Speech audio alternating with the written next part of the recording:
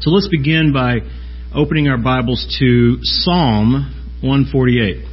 Psalm 148. I want to go here to help prepare your hearts to receive God's Word today. And I think this will set your minds aright as we enter into the text we will be looking at in a few moments. Let me read the Word of God to you here, Psalm 148. Praise the Lord. Praise the Lord from the heavens. Praise Him in the heights. Praise Him, all His angels. Praise Him, all His hosts. Praise Him, sun and moon. Praise Him, all you shining stars. Praise Him, you highest heavens, and you waters above the heavens. Let them praise the name of the Lord. For He commanded, and they were created, and He established them forever and ever. He gave a decree, and it shall not pass away. Praise the Lord from the earth, you great sea creatures and all deeps, fire and hail, snow and mist, stormy wind fulfilling His word. Mountains and all hills, fruit trees and all cedars, beasts and all livestock, creeping things and flying birds. Kings of the earth and all peoples, princes and rulers of the earth. Young men and maidens together, old men and children. Let them praise the name of the Lord, for His name alone is exalted. His majesty is above earth and heaven. He has raised up a horn for His people, praise for all His saints, for the people of Israel who are near to Him. Praise the Lord. Praise the Lord. Now, we can see very clearly just by reading that psalm, that song, if you will, we can see how all of mankind and creation should respond to their Creator. Do we not? And that's good to see that. But my question is, when we read that and we see how creation should respond to Creator, my question is, how should redeemed sinners respond to their Savior? The answer to that question is found in the text we're going to be looking at today. Romans 11. Romans 11, 33 to 36. Beginning in verse 33, the Apostle Paul writes, "Oh, the depths of the riches and wisdom and knowledge of God! How unsearchable are His judgments and how inscrutable His ways! For who has known the mind of the Lord, or who has been His counselor, or who has given a gift to Him that He might be repaid? For from Him and through Him and to Him are all things. To Him be glory forever. Amen." That is a song that we would call a Soli Deo Gloria song. To God alone be the glory. Specifically, though, to God be the glory for man's salvation. Because that's the context from which this song comes. Understand something about this portion of Scripture here. Paul pens this song right after writing 10 chapters about man's need of a Savior and God's glorious plan of salvation. He has just written 5 chapters about how a just and holy God can pardon sinners and magnify His justice at the same time. He wrote 2 chapters about how Christ reversed the curse of Adam and magnified God's blessings to man. And then he wrote 4 chapters about how God chooses to show mercy to the unworthy to magnify His great grace. That's where this song comes from. It comes out of the Apostle Paul's rejoicing heart over all that he has previously written up to this point. This is his response to the revelation of God's sovereign grace. Saints, this should be our response to the revelation of God's sovereign grace in salvation toward us. It's a song of praise. It's a song of praise for God's sovereign plan, His unstoppable plan to save His people from their sins. And let me give you an outline to kind of follow along with me today. This song is about, number 1, God's exaltation. And number 2, this song is about God's determination. And number 3, this song is about our exaltation, our praise. It's a song that was not composed by Paul. It was written by Paul by the inspiration of the Spirit. It's a song that was composed by God. And it was composed by God to produce one thing: praise. And as a result of that praise and the truth that came before what he is praising God about, it also produces humility in us, in our hearts, in our minds, and it changes our lives. Paul was a living testimony to that grace and that humility that he received through this knowledge of God's sovereign plan. The first part, we'll look at the first part here of his song in Romans 11:33. The first part is focused on, number one, God's exaltation and man's humiliation. Verse 33. Oh, the depth of the riches and wisdom and knowledge of God! How unsearchable are His judgments and how inscrutable His ways! That's a great question to ask, because the God that we serve, the God that saved us, is the creator and sustainer of all things, and we can't even fathom how great He is in His judgments and His wisdom and knowledge. Let me give you a glimpse of, I would say, a humbling glimpse of God's wisdom and knowledge just in creation in order to kind of help cultivate humility in your minds this morning. Go with me to Job 36. Job 36, beginning in verse 26. I'm going to read down into chapter 37. Let this humble your minds and cultivate thanksgiving to who has saved you this morning. Verse 26, Behold, God is great, and we know Him not. The number of His years is unsearchable. For He draws up the drops of water. They distill His mist in rain, which the skies pour down and drop on mankind abundantly. Can anyone understand the spreading of the clouds, the thundering of His pavilion? Behold, He scatters lightning about Him and covers the roots of the sea. For by these He judges peoples. He gives food in abundance. He covers His mouth with the lightnings and commands it to strike the mark. Its crashes declares His presence. The cattle also declare that He rises. He's just simply unveiling before us the greatness of our Creator here in this text. Lightning doesn't strike this planet without God directing it. Every lightning strike is under the sovereign God's direction. Do you understand that? No. I believe it, though, because the Word of God says it. 37:1. At this also my heart trembles and leaps out of its place. The lightning He's speaking of. Keep listening to the thunder of His voice and the rumbling that comes from His mouth. Under the whole heaven He lets it go, and His lightning to the corners of the earth. After it, His voice roars. He thunders with His majestic voice, and He does not restrain the lightnings when His voice is heard. God thunders wondrously with His voice. He does great things that we cannot comprehend. And that's Paul's question in Romans 11. Can you comprehend this? Obviously not. For to the snow, he says, fall on the earth, likewise to the downpour, His mighty downpour. He seals up the hand of every man, that all men whom He made may know it. Then the beasts go into their lairs, and they remain in their dens. From His chambers comes the whirlwind, and cold from the scattering winds. By the breath of God, ice is given, and the broad waters are frozen fast. He loads the thick cloud with moisture. The clouds scatter His lightning. They turn around and around by His guidance to accomplish all that He commands them on the face of the habitable world. Whether for correction, or for his land, or for love, He causes it to happen. Hear this, O Job. Stop and consider the wondrous works of God.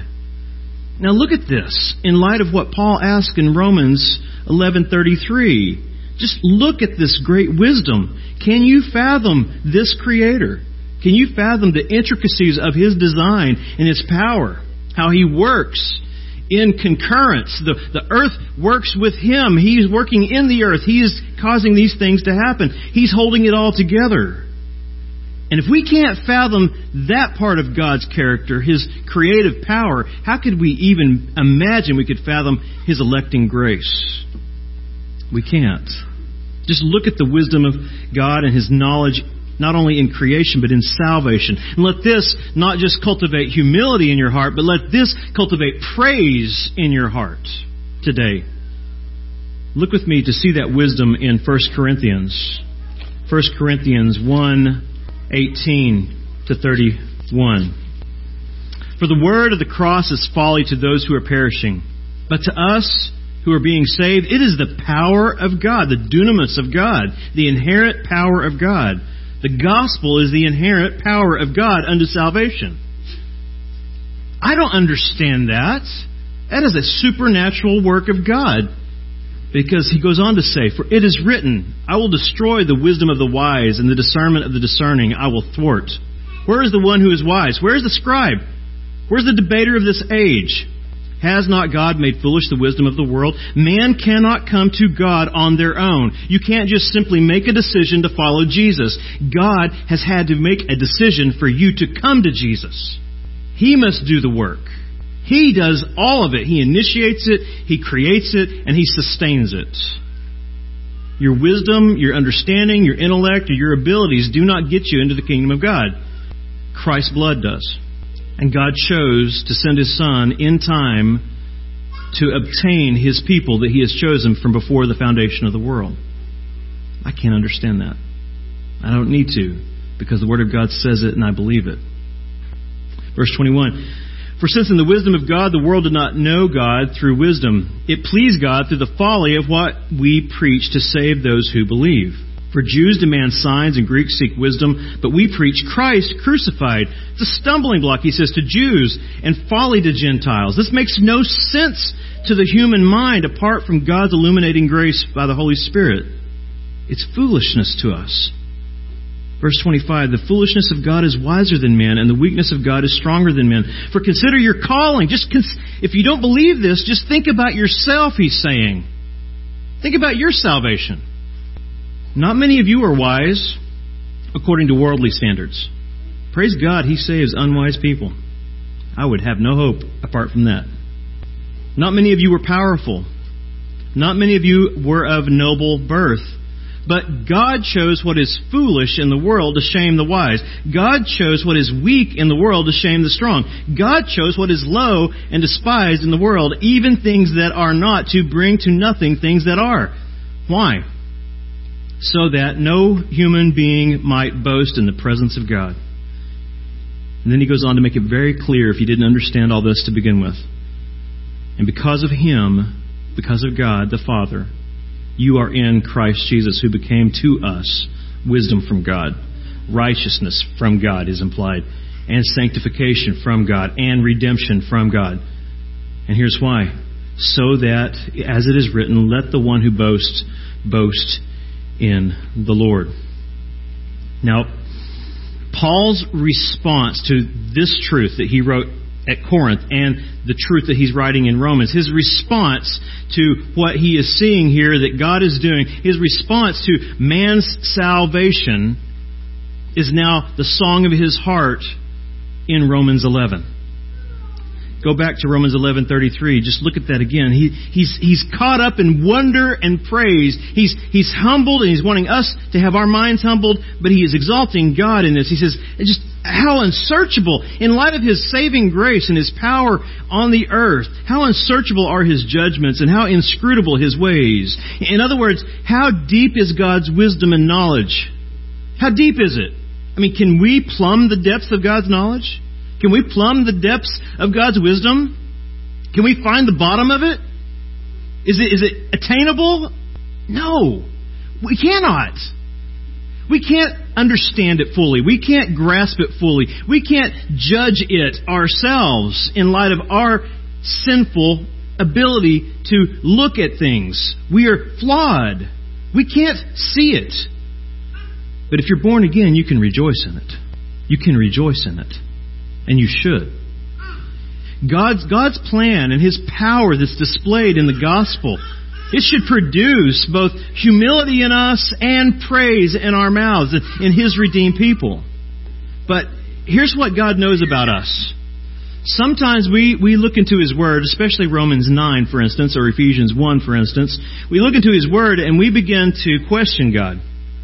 We, the creature, begin to question the Creator. At times, God's wisdom to us and His purposes produce more questions than praise. Sometimes we have doubts about God's power and His plan. Sometimes we wonder, why would God save some men who deserve hell, and yet not the person next to you that you love in your family that's lost in their sins, who have the same knowledge, who have the same understanding that you have intellectually? Is it fair? Is it right? I mean, can we understand why He would do that? No, we can't. We don't have to, again, because His Word declares it. God knows, though, that we question this. God knows sometimes it bothers us to think, He saved me, why not my brother? We both grew up in the same household, with the same knowledge, the same understanding. God, I don't understand this. Why did you work this way? Well, He wants us to understand that He knows we're that weak and we ask those kinds of questions. And so what He does here in Romans 11 is, knowing our weakness, He graciously inserts a series of questions in this song to quiet our weary minds, our wore-out minds, our minds that are drawn toward what we think is right or what we think is just, not what He has declared is right and just in His Word. He knows that we struggle like this. And so He gives us these questions to humble our hearts and cultivate praise in our mouth. These questions should actually put to rest all the doubts that we do have about the salvation of others and about the salvation of ourselves. It should put to rest our doubts about God's reason for choosing and electing us for salvation and maybe not other people. It should put to rest that when you consider what God has done and who God is and what He accomplished in Christ. If these questions don't produce praise in your heart and humility before God, maybe Ephesians 1 will. Go there with me. Ephesians 1, verse 3. I want you to pay attention to who's doing all the action in the section I'm going to read here before you. The questions in Romans 11, the statement that's made here in Ephesians 1, it should put to rest all our doubts about God's reason for choosing and electing some to salvation. None of us deserve it. Not one of us. And if you're saved, you're going to see why here. Blessed be the God and Father of our Lord Jesus Christ, who has blessed us in Christ with every spiritual blessing in the heavenly places, even as He chose us in Him, in Christ, before the foundation of the world, that we should be holy and blameless before Him. In love, he says, in love, He predestined us for adoption as sons through Jesus Christ, according to the purpose of His will, to the praise of His glorious grace, with which He has blessed us in the Beloved. That's why you're saved. The last two verses tell you. You're saved according to the good and holy and righteous purpose of God's will to give Him praise for His glorious grace. You should not have to question why others aren't saved. You should question why you are saved and find your answer here. God has chosen to love you and adopt you as His own according to His good pleasure for His holy praise. For His praise alone. But the questions that come out of Romans, I think, will also help you with this. Look with me back at Romans 11:34. This is the second part of Paul's song, and in this, he's focused on God's determination to magnify His grace. And he does that through this series of rhetorical questions. Verse 34. For who has known the mind of the Lord, or who has been His counselor, or who has given a gift to Him that He might be repaid? Now, those questions should immediately humble the believer. And it should not only humble us, it should again produce God-exalting praise and wonder in our minds and hearts this morning. Look at that verse 34a again. Just the question that's asked. For who has known the mind of the Lord? obvious answer is no one. No one. No creature can plumb the depths of God's mind. His mind is infinite. We are finite. God is holy and we are corrupt. We cannot possibly understand fully the mind of God. No creature even has the inherent right to question the mind of God, our Creator and Savior. That's what we read in Job again. Job 38, beginning in verse 1. Notice how God responds to Job when he asks questions, when questions arise about God's purposes, His power, His reasons for what He's doing. Then the Lord answered Job out of the whirlwind and said, Who is this that darkens counsel by words without knowledge? So God lays Job low right from the beginning. If you don't know anything, who do you think you are coming to me, to question my mind? So then he tells him in verse 3, all right, you came. Here's what you need to do. Pull up your britches like a man. Dress for action like a man. Get ready. Here it comes. I'm going to answer you. But I'm going to answer you through a question. I will question you, Job. You make it known to me. Where were you, Job, when I laid the foundation of the earth? Tell me if you have understanding. Who determined its measurements? Surely you know. This is divine sarcasm, by the way. Or who stretched the line upon it? And on what were its bases sunk? Or who laid its cornerstone when the morning stars sang and all the sons of God shouted for joy? Or who shut in the sea with doors when it burst out from the womb, when I made clouds its garments and thick darkness its swaddling band, and prescribed limits for it, and set bars and doors, and said, thus far you shall come, and no farther, and here shall your proud waves be stayed. Have you commanded the morning since your days began, and caused the dawn to know its place? I mean, you're questioning me, but let's see, could you do this? Make the sun rise, or rather the earth rotate around the sun, that it might take hold of its skirts on the earth, and the wicked shall be shaken out of it? It is changed like clay under the seal, and its features stand out like a garment. From the wicked their light is withheld, and their uplifted arm is broken. Have you ever entered into the spring of the seas, or walked in the recesses of the deep? Have the gates of death been revealed to you? Or have you seen the gates of deep darkness? Have you comprehended the expanse of the earth? Declare, he says, if you know all this. Declare if you know all this, Job. Are you going to question my mind, Job? You have no inherent right to do so. And that takes us right back to Romans again. Back to Romans 11:34, part B. Not only can you not question the mind of God, judge the mind of God. Let me ask you this. Who has been His counselor? Who has been God's counselor? Has anyone here counseled God on His creation? Hey, God, I don't think that this is the way it ought to go. Try it this way. No, of course not. Then why do we think that we can question God about how He saves sinners? How do we think we can question Him about how He expresses His salvation to those who deserve His wrath? How dare we to doubt that? How dare we to question that? How dare we presume to say, it's not fair, God? It's not fair. Saints, fairness is damnation in hell, which is what we all deserve. Praise God, He doesn't give us what we deserve. He gives us what we cannot earn and don't deserve. Understand something about these questions. He's saying to us, by asking these in this way, God does whatever He wills. And whatever He wills is for His own glory. And the really amazing part about that to me is, not only is it for God's glory, but whatever He wills, He also does for our good.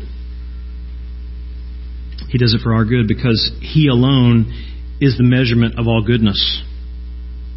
God is His own counselor. He is His own counselor. He didn't consult us on creation nor salvation. He does all things according to the counsel of His sovereign and holy will. And we can see that very clearly in Romans 9. Romans 9, verse 13. You know what's amazing to me? I'm looking at these cross-references that I have in this message. Ephesians 1, Romans 9, Ephesians 2. We'll get to that later. And I'm thinking, there's a large portion of churches in the United States right now that have never, ever even read these before their congregation. Praise be to God for this opportunity. Romans 9:13. As it is written, Jacob I loved, but Esau I hated. The question is not why he hated Esau, but why did he love Jacob? Jacob was a deceiver. It's not why did he hate Esau, but why did he love me? Verse 14. What should we say then? Is this wrong? That's what he's saying. Is it wrong that God did this, that He loved Jacob and hated Esau? Is there injustice on God's part? He answers it immediately. By no means. For He who says to Moses, I will have mercy on whom I have mercy, and I will have compassion on whom I have compassion. So then it depends not on human will. The will is in bondage to sin, enslaved. It'll always choose its greatest desire, and that would be a sinful one. So it can't depend on man's will. Or man's exertion, his power, his ability, his mind to think, I can do this just through effort and through good works or religious activity. It doesn't depend on that. But he tells us it depends on God who has mercy. For the Scripture says to Pharaoh, for this very purpose I have raised you up, that I might show my power in you, and that my name might be proclaimed in all the earth. So then, He has mercy on whomever He wills, and He hardens whomever He wills. You shall say to me then, why does He still find fault? I mean, this isn't fair. For who can resist His will? And then He answers in verse 20, but who are you, O man, to answer back to God? Well, what does molded say to its molder? Why have you made me like this? Has the potter no right over the clay to make out of the same lump one vessel for honorable use and another for dishonorable use? What if God, desiring to show His wrath and make His power known, has endured with much patience vessels of wrath prepared for destruction, in order to make known the riches of His glory for vessels of mercy, which He has prepared beforehand for glory? Even us, whom He has called, not from the Jews only, but also from the Gentiles. Just soak that in for a minute. Just soak that in. Do we, with finite and fallen minds, do we have the right to question the infinite and holy mind of God on matters of salvation? No. We do not have the right to do that. We must simply accept the Word of God, and we should be amazed by that. That's Paul's point. That's the whole point of Romans. God alone has initiated a plan of salvation for sinners. He initiated a plan to save us, and that plan is beyond human ability, beyond human comprehension, because it's initiated by the sovereign God of the universe. We can't fathom the depths of His knowledge and wisdom. I can't fully understand God's means and power to save sinners. I can't fully grasp that in my mind. You think about when you were saved. You had heard the gospel. Either someone shared something with you, or you're at home and you're reading, or you're wherever you may be. And for the first time in your life, you recognize your great sin. You recognize your great Savior is Jesus Christ. You called out in faith and you wept before God and repented of your sins. How did that happen? It didn't happen by your ability, your knowledge, or your good works. It happened because of God's grace. He granted it to you. to see. He opened the eyes of Lydia to see the gospel when Paul preached. He opened the heart. It is all of God. I can't fully understand how that works and why everyone isn't saved. But I can understand that God has a purpose for our salvation. It's to the praise of His glorious grace. I can't fully understand all this, but I can accept it by faith because God's Word reveals it. God's plan of salvation is beyond human comprehension. It should just absolutely astound you when you think about it. And if it astounds you, it should then cultivate praise in you. Especially when you read the next verse in Romans 11. Romans 11:35. It should astound you because in our minds, we think that if we made the right choice, or if we do the right religious deeds, or we do good works, we'll be accepted in God's sight, or we'll be saved. But that's not what Romans 35 says. 11:35 says something quite different. It should astound you to know that you're saved apart from your own choice, your own ability, your own good deeds. Who has given a gift to him that he might be repaid? Answer, no one. That means if you're here today and you are a believer in the Lord Jesus Christ, that you're saved, it means if you're saved, it is all due to God's gracious choice alone. So just be happy. Just be happy. We should have happy Christians in this place, if you believe this truth. Be happy and quit trying to unscrew the inscrutable, as John MacArthur would say it. Just rejoice in it. Rejoice in this. You know personally that you could not have ever saved yourself. You could not have saved yourself. You couldn't have offered yourself to God as a gift. You couldn't have said, hey God, I know I'm of so much worth that you need me. So here's what I'm going to do. I'm going to do these things so that you'll be pleased with me and accept me into your family. You know that's not the way it works. You know you couldn't do anything to offer to God as a pleasing offering in and of yourself because your righteousness is as filthy rags. You are dead in your sins. I like the way one man put it on the doctrine of total depravity this weekend. He read Ephesians 2:1. He says, being dead in our sins and trespasses, he said, how dead were you? You were dead. Dead. That's it. You couldn't have offered a gift to God. One, you didn't want to. You're spiritually dead.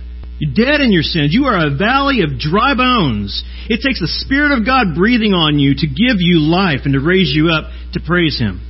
We have nothing to offer God but our sin and our neediness. That's very clear in Ephesians. Go back there with me. We're going to keep bouncing back to Ephesians. Ephesians chapter 2 this time. 2, verse 1. And you were dead in the trespasses and sins in which you once walked, following the course of this world, following the prince of the power of the air. That is Satan. You were of your father, Satan, the spirit that is now at work in the sons of disobedience, among whom we all once lived in the passions of our flesh, carrying out the desires of the body and the mind, and were by nature children of wrath like the rest of mankind. That's who you were. Does that look like a sweet aroma of praise offering to God? No.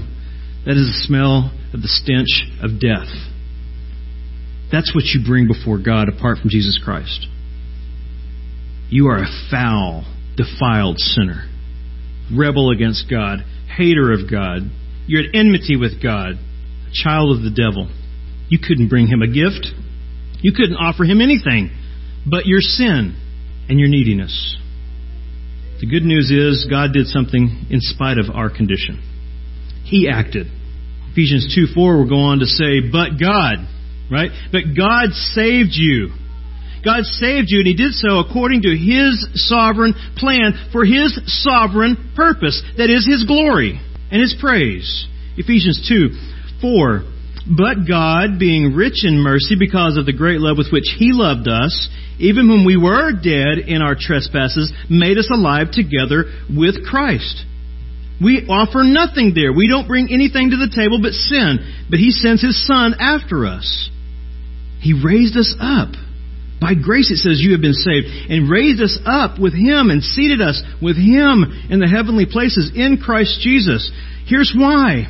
Here's God's purpose in our redemption, in His sovereign plan of salvation, so that in the coming ages He might show the immeasurable greatness or riches of His grace and kindness toward us in Christ Jesus. The gospel's not about us. It's about Jesus and the glory of God's grace. That's what He says you're saved for. It's for Jesus' praise. And the power of God's grace is manifest in that salvation that Christ brings. And He goes on to say in verse 8, it's for by grace you have been saved through faith. And this is not your own doing, it is the gift of God. It is the gift of God. You don't have to try to figure that out. You don't have to unravel all that. But if you're a believer, you have to enjoy that. You should be amazed by that. I really pray that reading text like this has not become something mundane to you as a believer in the Lord Jesus Christ.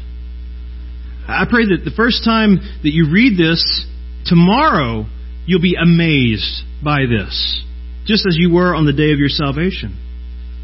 Understand something about God's act of saving us here.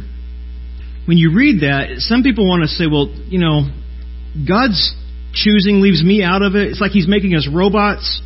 He's forcing us to come to Him. He makes us willing in the day of His salvation. He regenerates and grants faith. And understand something about this plan of salvation. This is not some kind of cold, calculated, Calvinistic decree from a distant deity. It's not at all. This plan was a costly one. It was a costly plan, and it was given to us by God's loving choice and His sovereign grace by sending His Son to this planet to take our place, to rescue us personally. This is a costly plan. Jesus suffered a real death under God's wrath due to our sins. This is a loving choice that He made, though, to bring praise to His name by His creation. Look on further there in Ephesians 1, verse 7. In Him we have redemption through His blood, the forgiveness of our sins, our trespasses, according to the riches of His grace, which He lavished upon us. Does that sound like a cold, distant deity doing this? No. He has lavished this upon us in all wisdom and insight, making known to us the mystery of His will according to His purpose, which He set forth in Christ as a plan for the fullness of time to unite all things in Him, things in heaven and things on earth.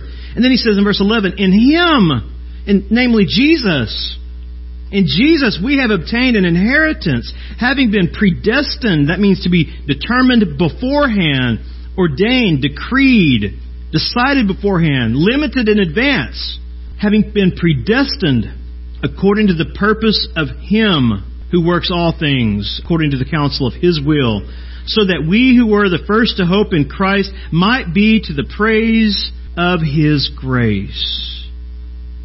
God brought about this plan by sending His Son to take our place personally.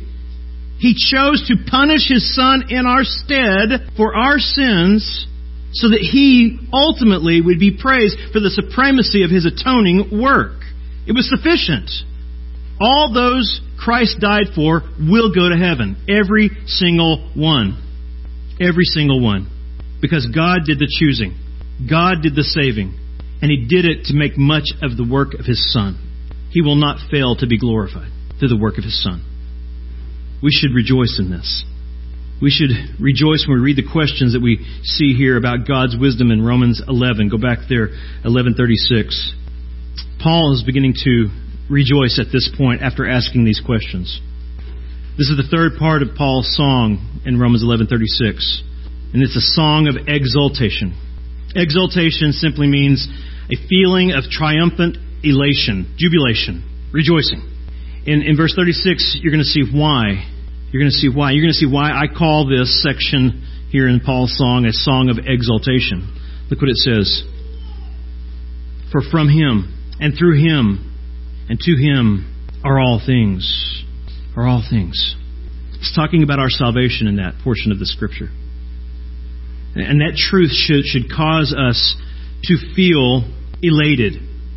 It should produce jubilation in us. It should produce an outburst of praise from us. Because He's saying in your salvation, this is what God's done, and He is the one who gets the credit for it, but He will be praised.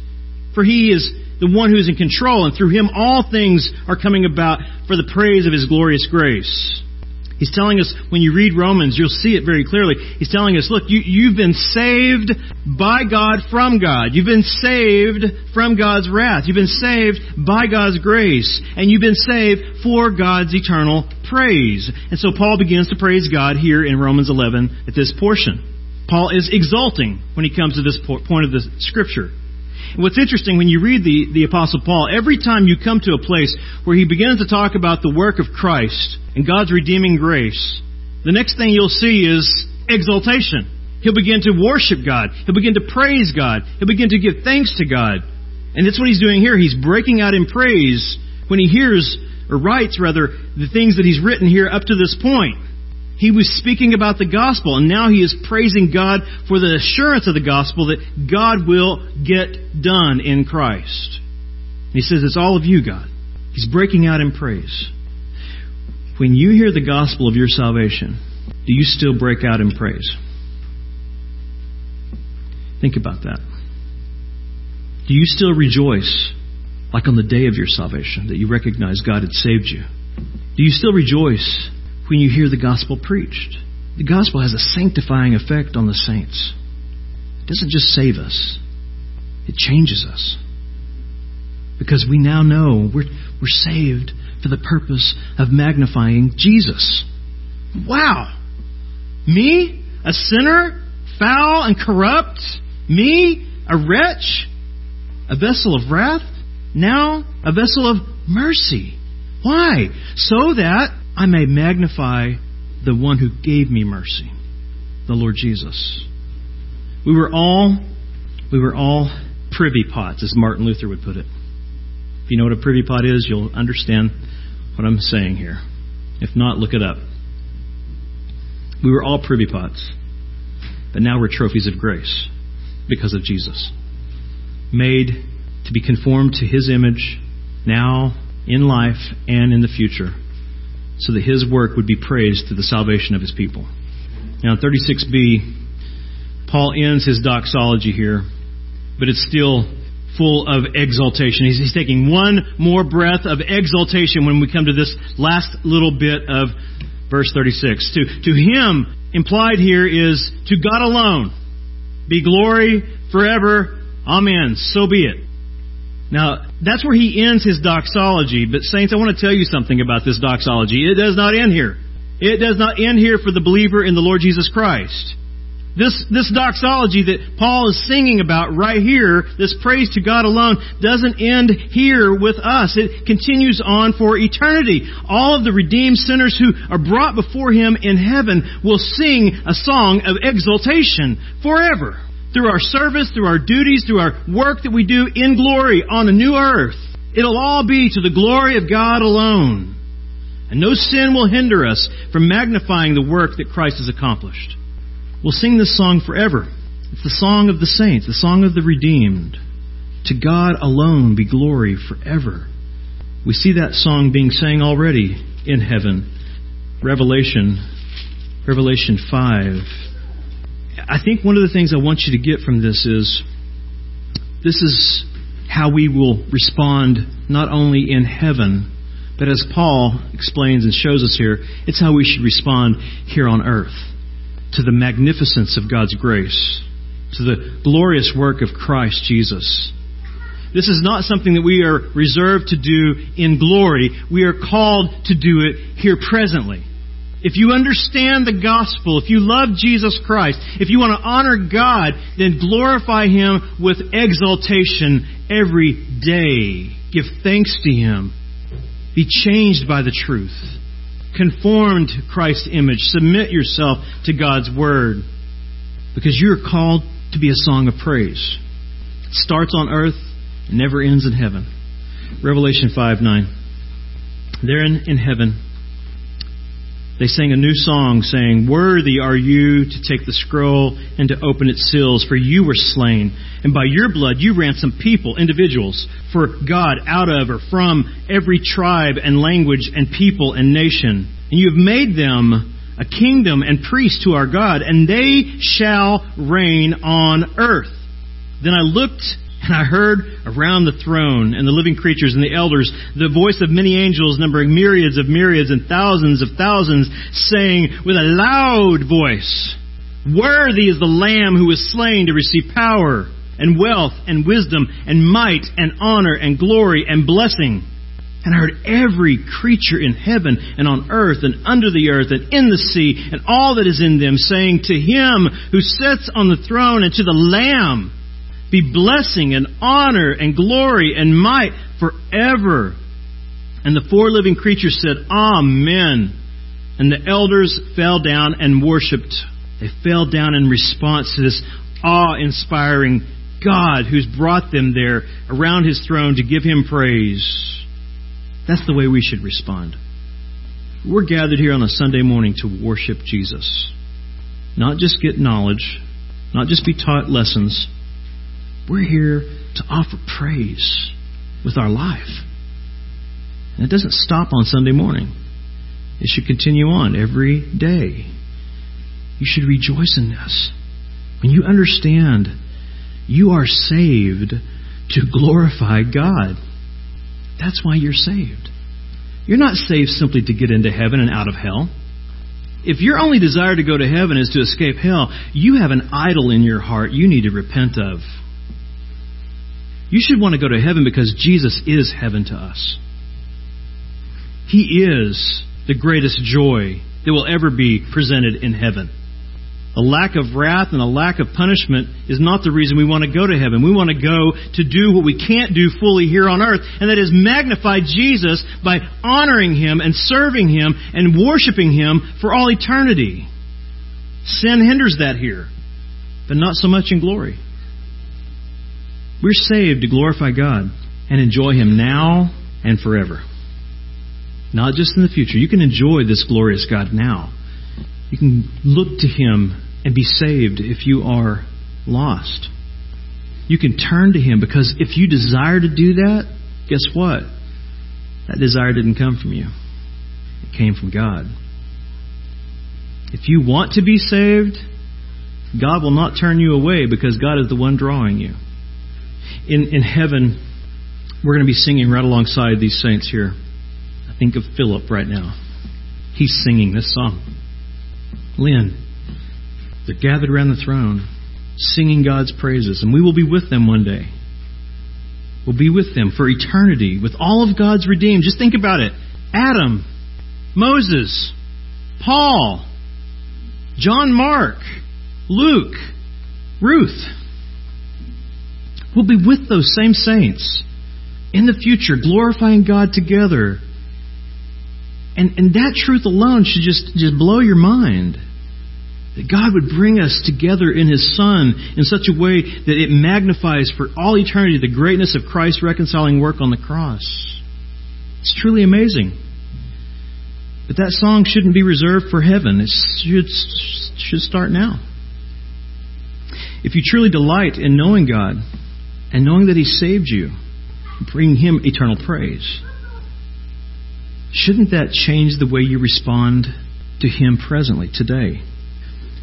Actually, back in Ephesians 2, one last time, it does tell us it should change us today. If we truly believe that God has saved us to bring Him eternal praise, it should, by God's design, change us today, how we respond to Him today. Ephesians 2:10 tells us why. For all this great salvation He just talked about in 4-8, this redemption that was costly and loving and sovereignly given to us, all this is, He's saying, for a purpose. And here it is. For we are His workmanship, created in Christ Jesus, for good works, which God prepared beforehand that we should walk in them, live in them. This is what we are called to do now and forever. because we are His workmanship. We are to praise Him. We're to do works that magnify the work of Christ, to glorify Him. And in that one verse there, in verse 10, he says, we are God's workmanship. His poema. His poema. Does that sound familiar? His poem. His poem. We are His song of praise that magnifies Jesus. We are God's work of art created in Christ Jesus to reflect His glory and His grace now and forever. What an amazing gift that is. What an amazing hope that is. What an amazing God this is. Let's give Him praise today. If you would bow your head with me. Heavenly Father, we come to You humbled by Your grace and rejoicing in it. For You have done great things.